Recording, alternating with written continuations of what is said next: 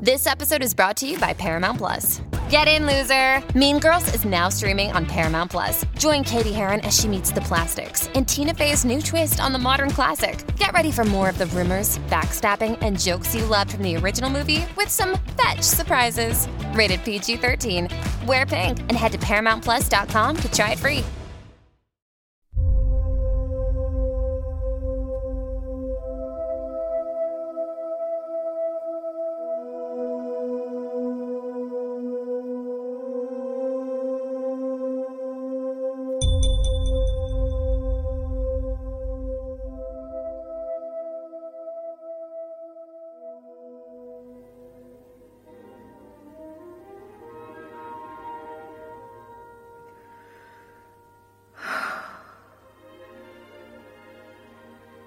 I've become dependent on the radio. I turn it on as soon as I come home from work, and I forget to turn it off when I go to bed. I depend on it to fill in. A companion constantly talking to me, entertaining me. It's wrong. I must stop being afraid of silence. There's nothing to fear. I'll just sit here and listen to it.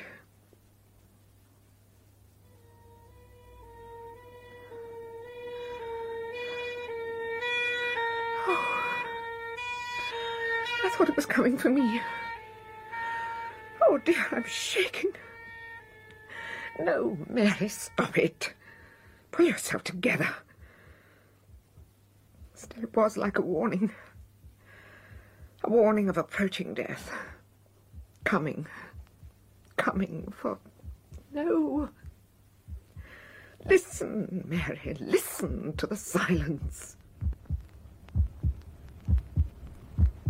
What's that? Oh. How silly of me. My own heartbeat. Oh. Quiet. Quiet, you. Let me listen to the silence. Why am I doing this? Why have I turned off the radio? Why am I deliberately sitting here frightening myself? I must be going mad. No. Don't say that. Don't even think of it. You're not mad, Mary Smith. You're perfectly sane. Why have I always been so lonely? Like a stranger in a strange land all my life. Indifferent parents, lovers without the pretense of love. Then solitary confinement as age inevitably conquers looks. What will happen to me when infirmity takes all?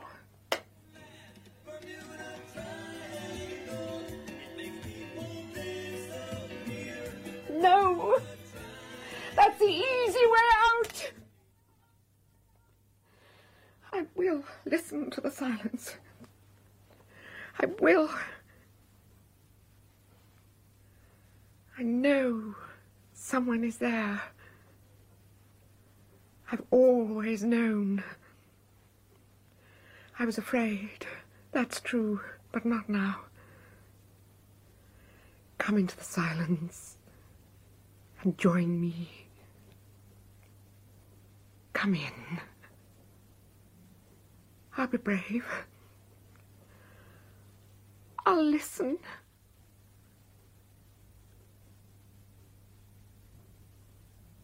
Here I am. At last. Who are you? The radio and your voice prevented me. Where are you? Here. I am here. But I can't see you. Can you see the voices that come from your radio? Who are you? Your grandfather. My grandfather? A seaman, an explorer. Adventure was my life, still is. And what a great adventure it has been journeying to you. But, well, you can't be either of my grandfathers. You speak with a foreign accent. They were born in London. Besides, they're dead. They were not your grandparents. And your so-called parents were not your parents at all. What are you saying? Listen, Mary, I have something to tell you. Your real father was my son, Stefan. He was Polish like me. He didn't have the opportunity to marry the girl he loved. He was a political activist, and he was killed 6 months before you were born. Natasha, my daughter-in-law, your real mother, died giving birth to you, and you were taken to an orphanage in Warsaw. You were one of the lucky ones. A refugee family brought you with them when they fled from Poland to England. Here, they did a secret deal with an English couple, Mr. and Mrs. Smith, who adopted you. They were childless and desperately wanted a girl. But afterwards, they regretted it. They found you ungrateful, solitary, and temperamental. Quietly, they hated you and were secretly delighted when you ran away. As for you, without knowing it, you ached for your own country, your own people. You are Polish through and through. I have been trying to reach you, but you never gave me the silence, the deep silence I needed until tonight. I'm dreaming. Tell me I'm dreaming. No, you're not dreaming. Entranced, yes. For the first time, you have opened the door which deep down inside you knew was always there. The door between the two worlds. But I'm not psychic. I've never been to a seance in my life. You have always possessed psychic powers, but you have been secretly afraid of embracing them. Believe me, Mary, there is nothing to fear, nothing at all. I thought that hearing you like this, well, that I'd be afraid. But I'm not. It seems, well, natural to be sitting here. It is natural, Mary. Everything that happens is natural. How could it be otherwise? We must keep our voices down. They might hear us downstairs. Only you can hear me. No one else can. Why have you come? First, to tell you who you are. This I have done. Secondly, and important to me, is to tell you stories. Wonderful stories that make up my life. But there is time for that. You have the rest of your life in which to hear them. All you need to do is to open the door to the silence, and I will come into it. Now, go to bed and sleep. Go to work tomorrow as usual. In the evening, when you return, do not switch on the radio, but listen to the silence. I'll be waiting to come in. Good night, Maria. Maria? But I've always been called Mary. Maria is your real name. Maria. Yes. It's me. It's really me.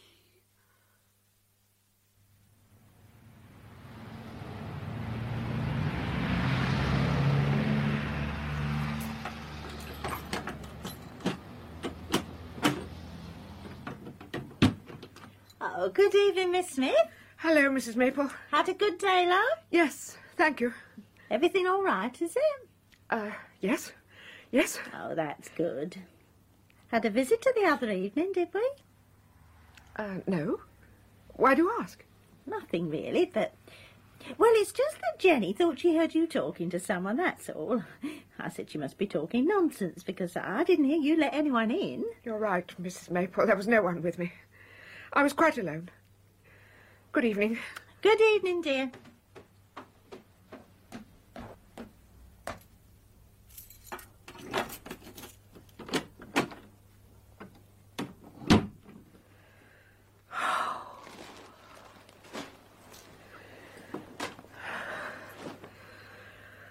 Where is he again? How wonderful. And silence. Will it happen once more, I wonder? Or was it merely a dream? Oh, no. Please tell me it wasn't a dream. I won't turn on the radio. I'll just sit here, quietly, and listen. Listen to the silence. Hello, Maria. Oh, hello. I've been thinking about you all day. Have you? That's nice. Where do you live? There is no way in which I can describe where I live. Your language does not contain the words, but I shall tell you tales of how I lived when I was in your world. Oh. What's the matter? So you are dead, then? Only in your limited sense of the word. Do I sound dead? No, not a bit. But... Yes? Tell me, what is it like to die? Do not fear dying, Maria. If you've enjoyed life as much as I have, you will find dying bitterly disappointing. But in time, that feeling will pass and you will discover that dying is another form of birth, and you will be content at the prospect.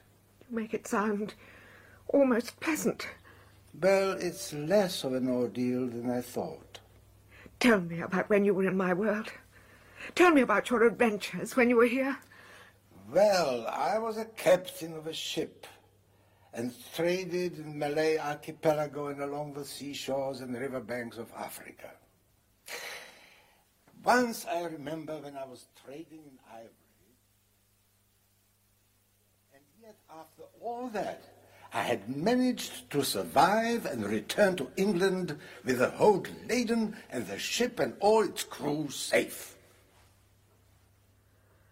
That was wonderful. Oh, tell me another story, Grandfather. Please.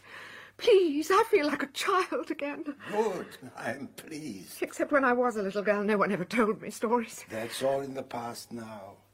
I will tell you more stories tomorrow when you come home from work. Promise? Of course. And the evening after that. And every evening of your life until all the tales are told. Good night, little Maria. Good night, Grandfather. Oh, how marvellous.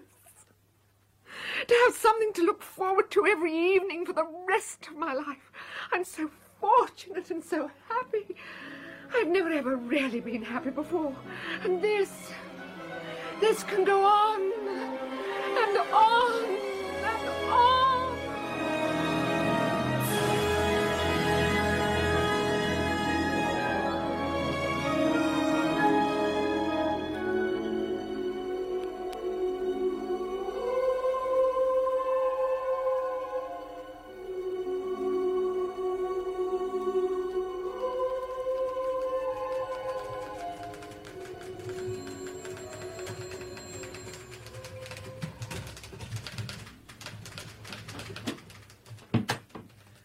You wanted to see me, Mr. Robbins? That's right. Sit down, please. Thank you. Now, Mary, you've been working here for some years now, and I think I can safely say we know one another well enough for you to tell me if there was something worrying you. Isn't that so? Yes, Mr. Robbins. Good, that's what I thought. Except that I don't know what you mean. There isn't anything troubling me. Oh, isn't there? I'm not blind, you know. Simply because I allow you to get on with your work quietly in the corner of the office doesn't mean to say I'm not interested in the welfare of my employees. For instance, you've lost a lot of weight these past few weeks. Have I? Yes. I was wondering if you have a good meal when you get home from work each evening. Well, occasionally I may miss... Ah, exactly. What you eat here at lunchtime isn't enough to keep a sparrow alive. I'm all right, Mr. Robbins. Really I am. Then there's your work. My work? I hate to say it, but you've been growing, well, absent-minded of late. Your work is suffering. Little inaccuracies, spelling errors. Nothing serious, yet. but enough to make me want to have this little chat with you. I'm wondering if something's happened in your private life. A bereavement? No, nothing like that, Mr. Robbins. On the contrary, it's more a rebirth. I'm very happy at the moment. In fact, I couldn't be happier. I see. Well, Mary, I suggest you take the opportunity of keeping a check on your strange euphoria. Be as happy as you like in your own time, but while you're here, I'd like you to take a little more care with the work I'm paying you for. You understand?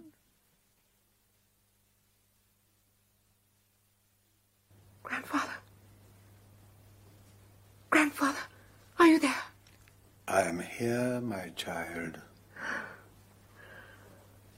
I didn't tell you this before, but 2 months ago, my employer, Mr. Robbins, called me into his office and told me that my work was deteriorating. Today, he called me into his office once more and gave me the sack. He calls it making me redundant, but it amounts to the same thing. Before you came into my life, I would have been terrified, but I'm not now. In fact, I'm glad. I shall get unemployment pay, and I shall be able to spend more time with you, listening to your tales. Good. Tell me something, Grandfather. Did you ever write them down? Never had the time. I was always too busy living my life, not writing about it. But you have time, lots of it. Why don't you write them down for me? Write them in my voice. Hear me in your mind's ear as you write. My tales are true, not fiction. True tales of a sea captain who lived nearly 100 years ago. But you must have a routine. You will write in the morning, starting early. In the afternoon, we will go over what you've written, and in the evenings, I will give you fresh material. I shall have to go out sometime. No. But, Grandfather, I have to eat. I'll provide you with food. Food for the mind and spirit. That is what matters. Spend your money on pens and paper and exercise books with good stiff bindings. That's all you need. Believe me, Maria, that is all you will need. That and the dreams you'll dream. Tomorrow, you start writing.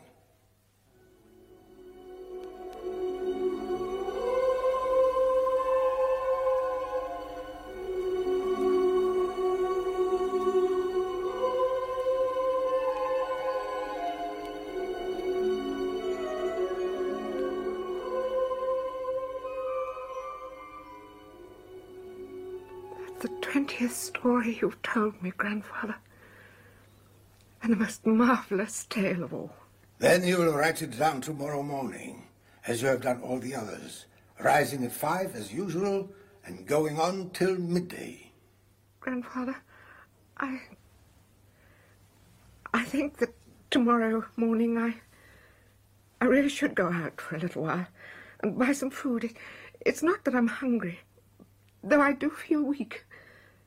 And I've become so thin and so frail. And my hair's falling out. Listen, Maria, that does not matter. You must write the story tomorrow morning while it is still fresh in your mind. It is my best tale. And my last. When it's written, a life's work will be complete. You will be able to close the last exercise book and write the end. What are you saying? It is the end, my child.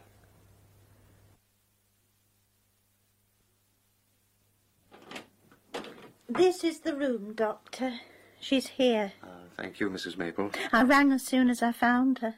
I'd no idea she'd got herself into such a state. I hadn't seen her for a long time, you see. Yes, I got yes, the feeling that since she left work, she tried to avoid me. She was always punctual with the rent until this morning. When I didn't find the book and the money in the usual place, on the table in the hall, I knew something must be wrong. Yes, Then I came up, knocked on the door, and when there was no reply, I came in and found this. There's no food in the cupboards, nothing. She never drank milk, you see, so there was no telling she wasn't getting any nourishment. You know, checking the bottles the way you can with some people. There's nothing here except all these exercise books full of writing. It's as if she just went out of her mind, sat up here in solitude and complete silence, and wrote her heart out. Mrs. Maple. Yes, Doctor. Would you like to go downstairs and look after your daughter? I'll just examine her and be down in a few moments. Oh, of course, sorry. Here I am, jabbering away, and you want to get on with your work. Would you like a cup of tea when you come down? You were a long time, Doctor. Tea's ready. Ah, thank you, Mrs. Maple. Like you, I'm not shocked by death. I was present when my mother and my father died, so death doesn't shock me. It was how she looked, like something out of one of those prison camps. She was like a little shriveled old woman of about 90 instead of a 50-year-old. That's all she was, Doctor. 50 years old. I've sent for an ambulance. There'll have to be a post-mortem. You're not sure how she died, then? I believe it was starvation, which of course leads to a natural self-poisoning. Has she any relatives? She never spoke of any. She didn't receive any letters to speak of, except tax forms and the like. So I've no way of knowing whether there were any relatives or not. I see. Mummy! Mummy! An ambulance is stopping outside! All right, dear. They think it's a bit of excitement, don't they? I'll take care of the exercise books for the time being, if that's all right, Mrs. Maple. Well, I don't know. Now, they'll be Doctor. returned when it's all over. They'll probably be needed by the coroner. Coroner? Oh, there'll have to be an inquest. But that needn't distress you. They'll simply ask you to describe the circumstances in which you found Miss Smith. Oh, I see. No one's going to blame you, Mrs. Maple. She wouldn't have welcomed any intrusion into her privacy on your part. Well, that's how it seemed to me these last few months, Doctor. She changed. She really did change. It wasn't for me to interfere. I'd probably feel as she felt. I like to keep myself to myself. Hello, Richard. What are you doing? Oh, hello, darling. I was reading. Oh, they look like exercise books. They are. What's in them? Oh, stories. It's just that it's all a terrible waste. You mean they're no good? Oh, no. The opposite. Look, darling, I'm afraid you're not making sense. Well, Mary Smith, who apparently wrote these stories, was the lodger of one of my patients. I think she starved to death. My God. How awful. I think she was possessed by the need to get these stories down on paper. You mean she wrote herself to death? No, darling, it doesn't make sense. There are 20 stories here, set in Malaya and Africa in the 19th century, and they have an extraordinarily authentic ring about them. You must agree that it's more than strange, a woman writing that kind of story. You could almost believe they were true. They're told in the first person by the central character, a Polish sea captain, trader. Oh. She doesn't even reveal his name. But seeing that he's Polish, the whole thing must be a figment of her imagination. But what an imagination! Then there's another thing. There's a terrible urgency about the writing. I'm no expert, but although every word is clear, in the later stories, when she must have been at her weakest, the handwriting has a strength, a fortitude born of suffering, as if she were determined to finish her task and, when complete, calmly lay down and die. Can I see them? Here.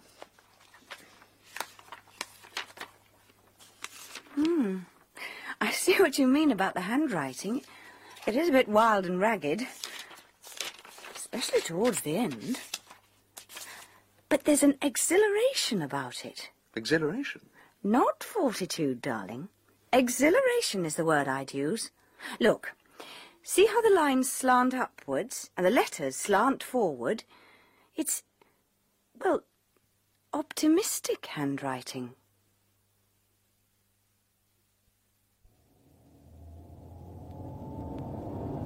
Wasn't too bad, was it, Mrs. Maple? The coroner was quite nice. He was very kind and understanding. Well, it's all over and done with now. I was pleased with the verdict. Death by misadventure? Yes. Better than all that talk about the balance of the mind being disturbed and all that, you know. What was in those exercise books you took away? They were mentioned, but not in detail. They were full of stories, Mrs. Maple. Very good stories. My wife's a part-time teacher, as you know, and she's reading them aloud to the kids in her class. They love them. Reminiscent of Joseph Conrad in some ways. I think it's possible that Miss Smith must have read Conrad when she was a girl, absorbed the feeling and style, and then, when her life became empty, she somehow recalled Conrad and produced her own similar creations. I don't understand all that. But I do know Jenny enjoyed hearing them. Jenny heard them. Not all of them. Snatches of them. She could hear Miss Smith reading them aloud. Jenny told me she used to sit outside her door and listen. She wouldn't make up something like that. No, of course not. Well, Doctor, I'm glad Mrs. Rogers is reading them to her school children. At least all that work Miss Smith put into them won't have gone for nothing.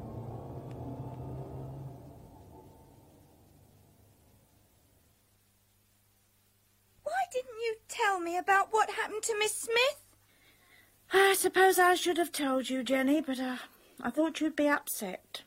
Especially about her dying in the house. No, I'm not upset. I feel sorry for her. I feel sorry for anyone who dies. Why did she die, Mummy? She was old, I suppose. Her time had come. She wasn't all that old. I mean, she wasn't as old as the man. Man? What man? Didn't you see him?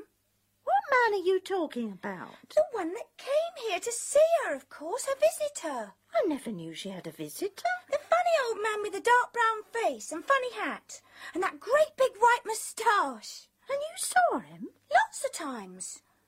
He was old, but he was very clever.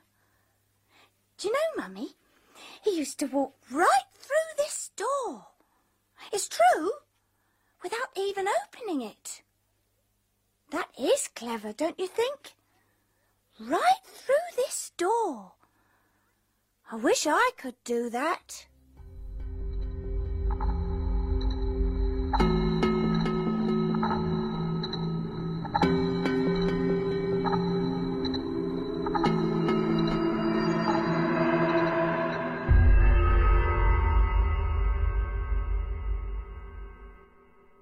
Hi, everyone.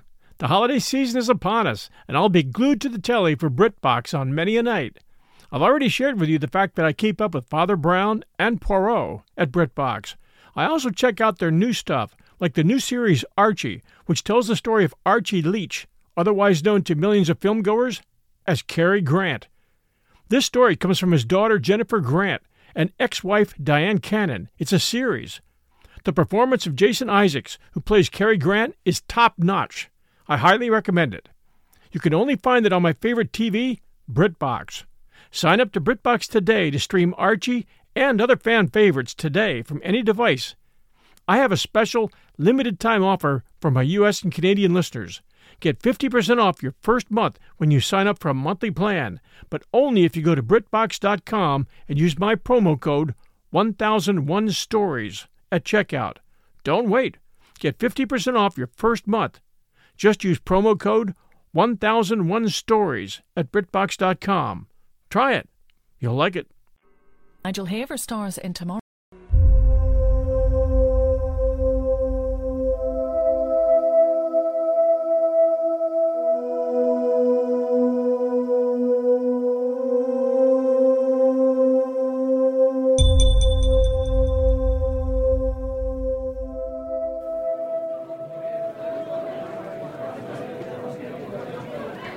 Excuse me.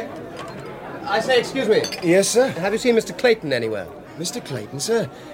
He was here a minute ago. Oh, there he is, sir. The window seat in the corner. Oh, yes. Sorry, didn't see him. Thank you.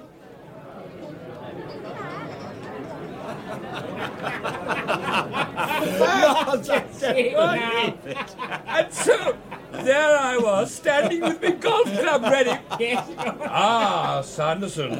There you are, at last. Hello, Clayton. Hello, boy. Hello, Evans. Wish. Hello, Sanderson. I'm terribly sorry being so late. Thought you weren't coming. No, I really am truly sorry. Had trouble with the car. Oh, not an accident, I hope. No, nothing like that. Just a mechanical fault. Serious? Nothing I couldn't sort out myself, fortunately, but it held me up for over an hour. How I admire people with practical minds, eh? Well, you look none the worse for wear, anyway. Well, I've been up to my room to clean up and change. Where have you put your clubs then? Left them in the car. Thought I'd pick them up as we go out. I didn't know whether you might be out on the course already. What, start without you, Sanderson? What kind of chaps do you think we are? Your late arrival gave us an excuse for another drink. Clayton is determined to win today, Sanderson, even if he has to resort to getting the competitors totally drunk. Oh, what a thing to say, old boy. Most unsportsmanlike. Jerry! Coming, sir. Same again, please. What do you want, Sanderson? Look, as I was late, let me get them, will you? Nonsense. No, please, I'd like to. Won't hear of it, old boy. What do you want? Well, pink gin, if you don't mind. And a pink gin, Jerry. Large one? No, look, steady on. What's the matter, Sanderson? With one of those inside you, you'd be able to hole in one. Mark my words. Who was the last club member to hole in one? Don't tell me you've forgotten, Wish. Weatherby. Stanley Weatherby. That's right. Hole in one didn't buy a soul a drink. Not even his partner. Hole in one didn't even set foot in the bar. Oh, I remember now. Clearly no gentleman. I was here the day it happened. I saw it with my own eyes. News spread like wildfire. He came back, looked at his watch, mumbled something about being in a hurry, acknowledged members who were applauding him, got into his rolls, drove off. Man was a cad. Owned half of Yorkshire. Half of Yorkshire, Clayton. All right, Sanderson, a third. Well, certainly several villages around the Milleries. Of course, he didn't remain a member for long. Should hope not. It was put to him, tactfully, of course, that it simply wasn't done. Not in golfing circles or any other circles frequented by a gentleman. As he wasn't considered a gentleman, he was told to leave forthwith. I was on the management committee at the time. He cried. Oh, come on, Clayton. I tell you, he cried, Sanderson. Well, very nearly. Eyes were moist. Here we are, gentlemen. Thank you, Jerry. Thank you, sir. On my tab. No, it's my turn, really. Actually, I think it's mine. For heaven's sake, will you stop arguing like a lot of old women? This is my treat. Thank you, Jerry. Sir? Cheers, then. Cheers. Cheers, Clayton. Cheers, old man. Thank you. Now, listen to me. I feel lucky today. I'll put a fiver in the kitty for anyone who gets 3 under par. Now, how about it? 3 under par? Oh, come on, Wish, old man. You can play jolly well when you put your mind to it. Well... And money has a way of concentrating the mind. I'm game. Thought you might be, Evans. What about you, Sanderson? All right. Right. We'll down this lot and then tee off, eh? Right. I've ordered roast duck for dinner tonight. How's that? Marvellous. I think we should have make done that, really, some Clayton. contribution here. Oh, no. Look, I tell you, my friends, I feel lucky. I'll be taking that £15 off you later on when I win our little bet. So you'll be paying for dinner anyway. There you will.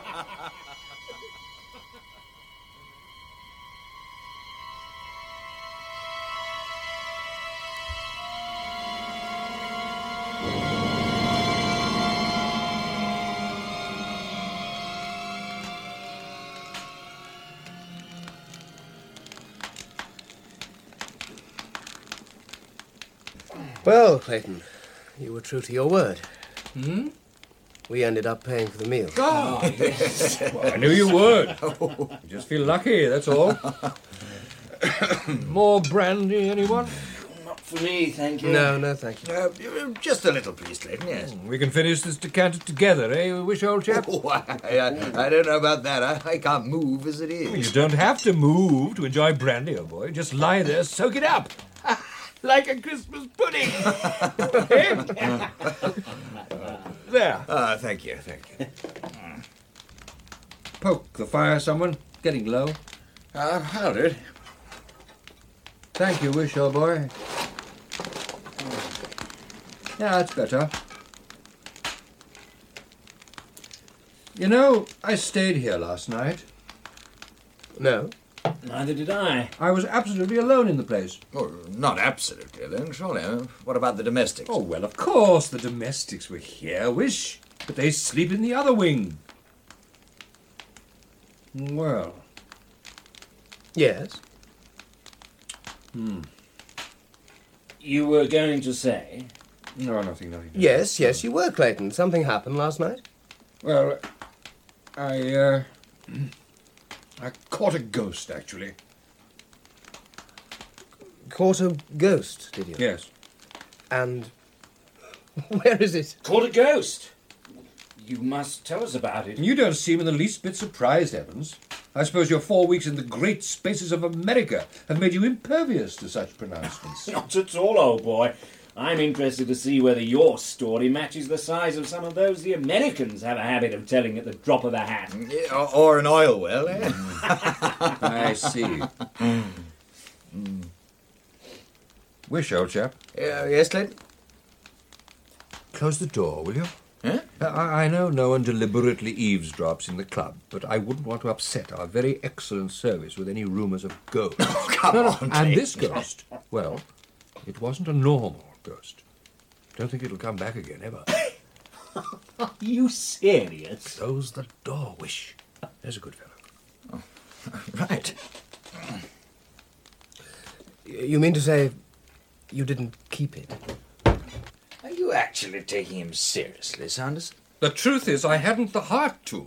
You hadn't the heart to do what? Keep it. You are serious? Yes. A ghost? Yes. Come on, Clayton. You've drunk too much brandy. The fact is, it really was a ghost. I'm sure of it. As sure as I'm talking to you now. I'm not joking.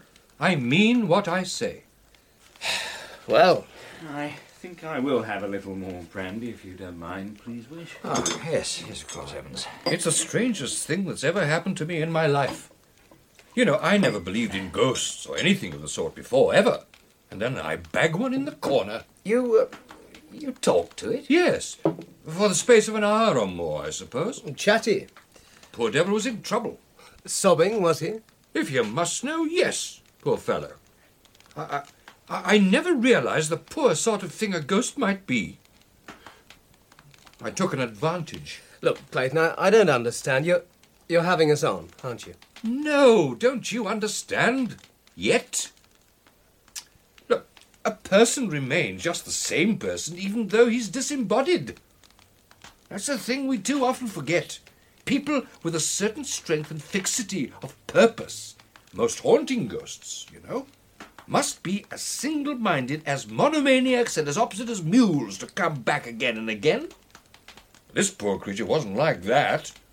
Good God. I say it in all kindness, but that is the plain truth of the case. Even at the first glance, he struck me as being weak. Well, I don't know. You don't know what, Evans? I don't know what to say. Well, don't say anything, my friend. Just listen. I came upon him in the long passage. His back was towards me, and I saw him first. Right off, I knew him for a ghost. He was transparent and whitish. Clean through his chest I could see the glimmer of the little window at the end. And not only his physique, but his attitude struck me as being weak. He looked as though he didn't know what to do. Well, what sort of physique? Lean. You know, that sort of young man's neck that has two great flutings down the back here and here. And a little meanish head, with scrubby hair and rather bad ears. Shoulders bad, narrower than the hips. Turned-down collar, ready-made short jacket, trousers baggy and a little frayed at the heels. I came very quietly up the staircase and I saw him. I stopped dead at that, taking him in. I wasn't a bit afraid. I think that in most of these affairs one is never nearly so afraid or excited as one imagines one might be. I was surprised and interested. I thought, good Lord, here's a ghost at last. And I hadn't believed for a moment in ghosts during my whole life. I suppose I wasn't on the landing a moment before he found out I was there. He turned on me sharply, and I saw the face of an immature young man. A weak nose, scrubby little moustache, and a feeble chin. So, for an instant, we stood. He looking over his shoulder at me, and we regarded one another. Then he seemed to remember his high calling. He turned round, drew himself up, projected his face, raised his arms, spread his hands in approved ghost fashion, and came towards me. As he did so, his little jaw dropped, and he emitted a faint, drawn-out boo. Oh. It wasn't a bit dreadful. Boo, I said. You don't belong to this place. What are you doing here? Are you a member? I said. And just to show him I didn't care a pin for him, I stepped through a corner of him and made to light my candle. What are you doing here? I said. He dropped his hands and stopped his booing, and there he stood, abashed and awkward, the ghost of a weak, silly, aimless young man. I'm haunting, he said. You haven't any business to, I said. I'm a ghost, he said. Well, that may be, but you haven't any business to haunt here. This is a respectable private club. If I were you, I wouldn't wait for cockcrow. I'd vanish right away. Well, he looked embarrassed. The fact is, sir, I can't, he said. You can't, I said. No, sir, there's something I've forgotten. I've been hanging about here since midnight last night, hiding in the cupboards of empty bedrooms and things like that. I'm flurried. I've never come haunting before, and it seems to put me out. Come on, Clayton, you can't be serious. Leave him, Evans. Let him continue. Yes, let's hear the end of it, at least. Put you out, I said. Yes, sir. I've tried to do it several times, and it doesn't come off. Some little thing has slipped me, and I can't get back. Well, that rather bowled me over. He looked at me in such an abject way that for the life of me I couldn't keep up quite the high hectoring vein that I'd adopted. Oh, that's queer, then, I said. And as I spoke, I fancied I heard someone moving about down below. Come into my room and tell me about it, I said. So we did. Sit on the armchair and tell me, old chap, how you got yourself into this awkward position, I said. Are you telling us that you sat together in your bedroom upstairs? No. He said he wouldn't sit down. He'd prefer to flit up and down the room if it was all right by me. And so he did. In a little while we were deep in a long and serious talk. He hadn't a particularly honest face. But being transparent, of course, he couldn't avoid telling the truth. Eh? I don't... What's that? What's that wish? Being transparent. Couldn't avoid telling the truth. I don't see it. I don't see it. But it is so, I can assure you. I don't believe he got once a nail's breadth off the Bible truth. He told me how he'd been killed. He went down into a London basement with a candle to look for a leakage of gas. Poor wretch. That's what I thought. And the more he talked, the more I thought it. There he was, purposeless in life and purposeless out of it. He talked of his father and his mother and his schoolmaster and all who had ever been anything to do with him in the world. He'd been too sensitive, too nervous. None of them had ever valued him properly or understood him, he said. He'd never had a real friend in the world, I think. Never had a success. Shirked games and failed examinations. And where are you now? I asked. And what did he say to that? Well, he wasn't clear on the point at all. The impression he gave me was of a sort of vague, intermediate state. A special reserve for souls too non-existent for anything so positive as either sin or virtue. I don't know. He was much too egotistical and unobservant to give me any clear idea of the kind of place, the kind of country there is on the other side of things. Wherever he was, he seemed to have fallen in with a set of kindred spirits, ghosts of weak, cockney young men, who were on a footing of Christian names, and among these there was certainly a lot of talk about going haunting. Yeah, things like that. Yeah, going haunting. They seemed to think haunting a tremendous adventure. Most of them funked it all the time. And did you think this haunting of theirs to be a tremendous adventure for you, Clayton? You still don't believe it, do you? Go on, Clayton.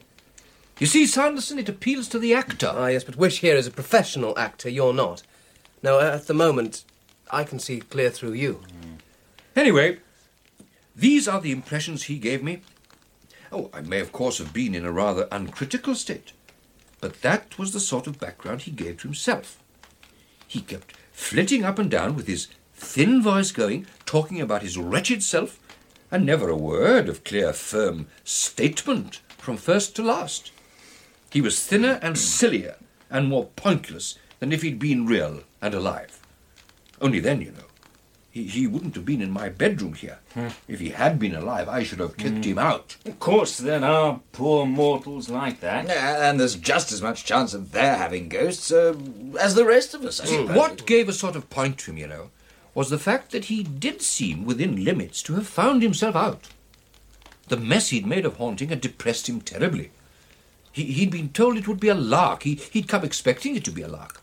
And here it was, nothing but another failure added to his record. He paused and stood regarding me.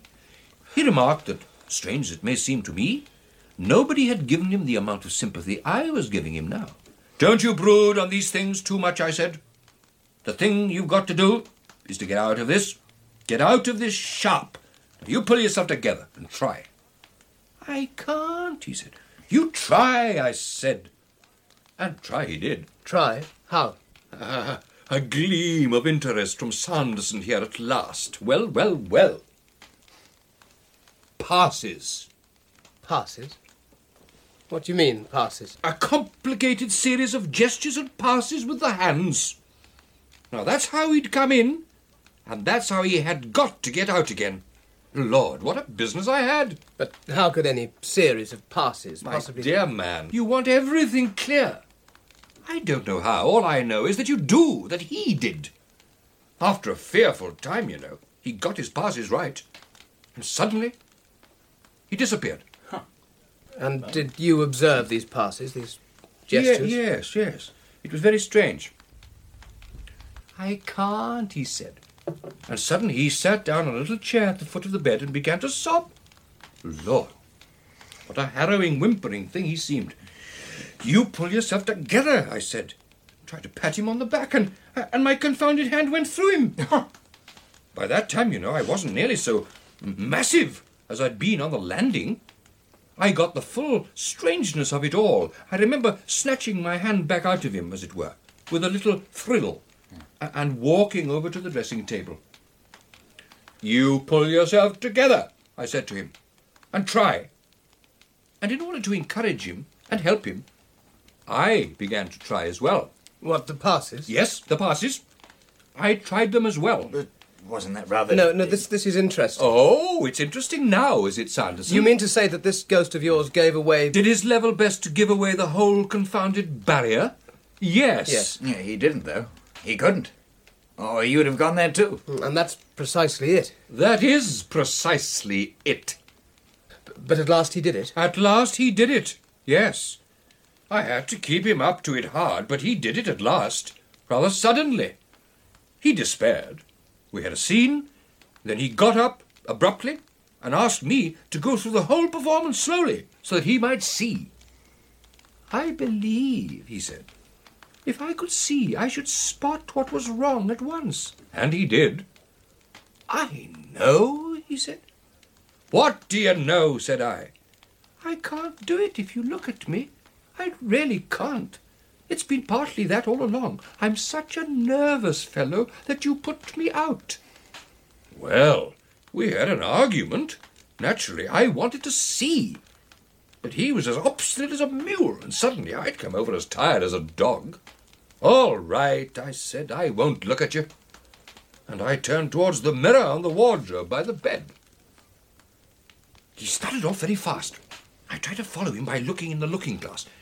Round went his arms and hands, so and so, and then, with a rush, he came to the last gesture of all.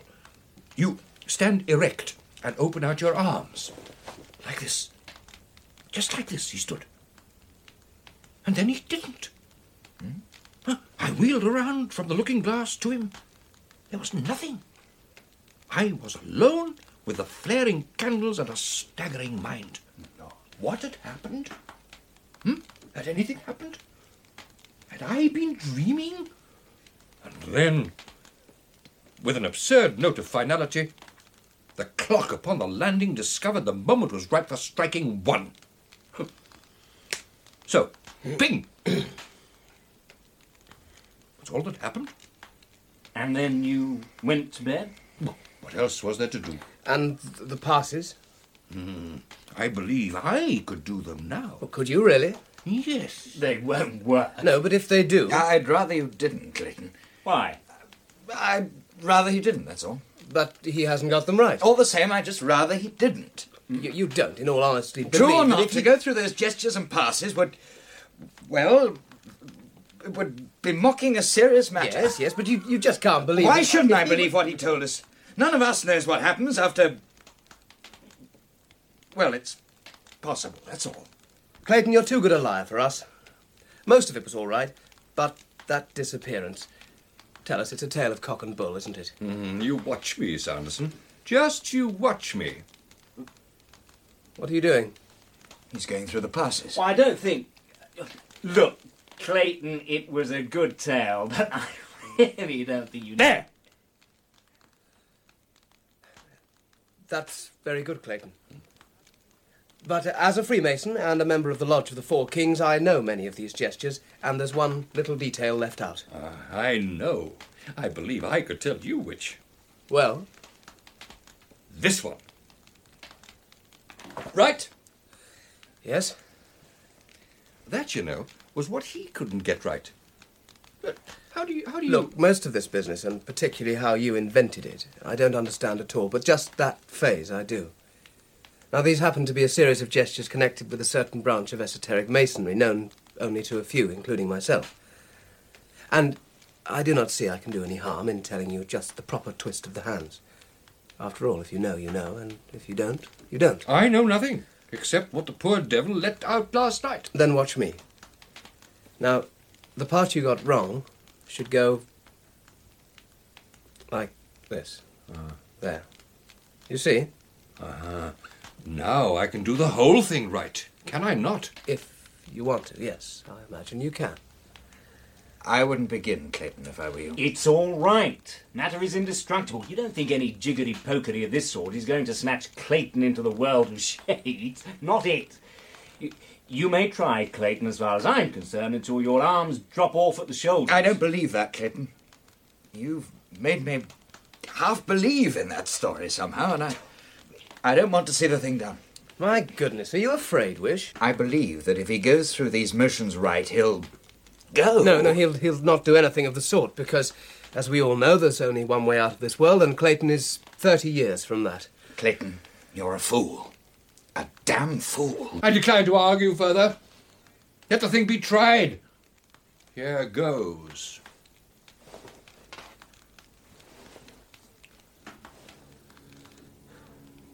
No, please! Wish! Please. Leave me alone. But supposing the whole for thing... God's sake, Wish, shut up. It's up to him. Be quiet, both of you. Don't you see? Are you all so stupid? He's just having us on. It's another of his jokes. You think so, Sanderson? Of course I do. Look at him. His face. What's happening to his face? My God. He's changing. His face is... It's as if he were frozen. Look out, he's falling. Grab him, someone. All right. I've got him. He's fainted. Oh, what's happened? Is he all right?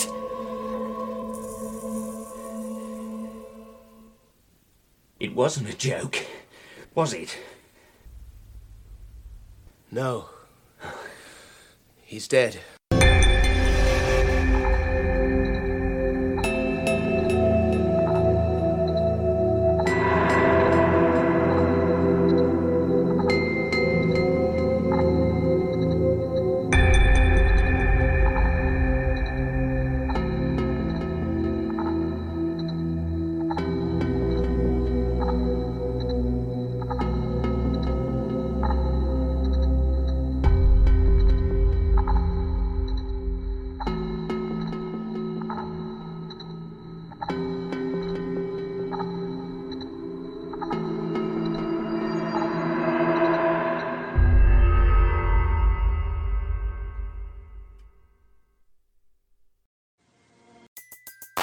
Everybody in your crew identifies as either Big Mac Burger, McNuggets, or McCrispy Sandwich. But you're the Filet-O-Fish Sandwich all day. That crispy fish, that savory tartar sauce, that melty cheese, that pillowy bun. Yeah, you get it.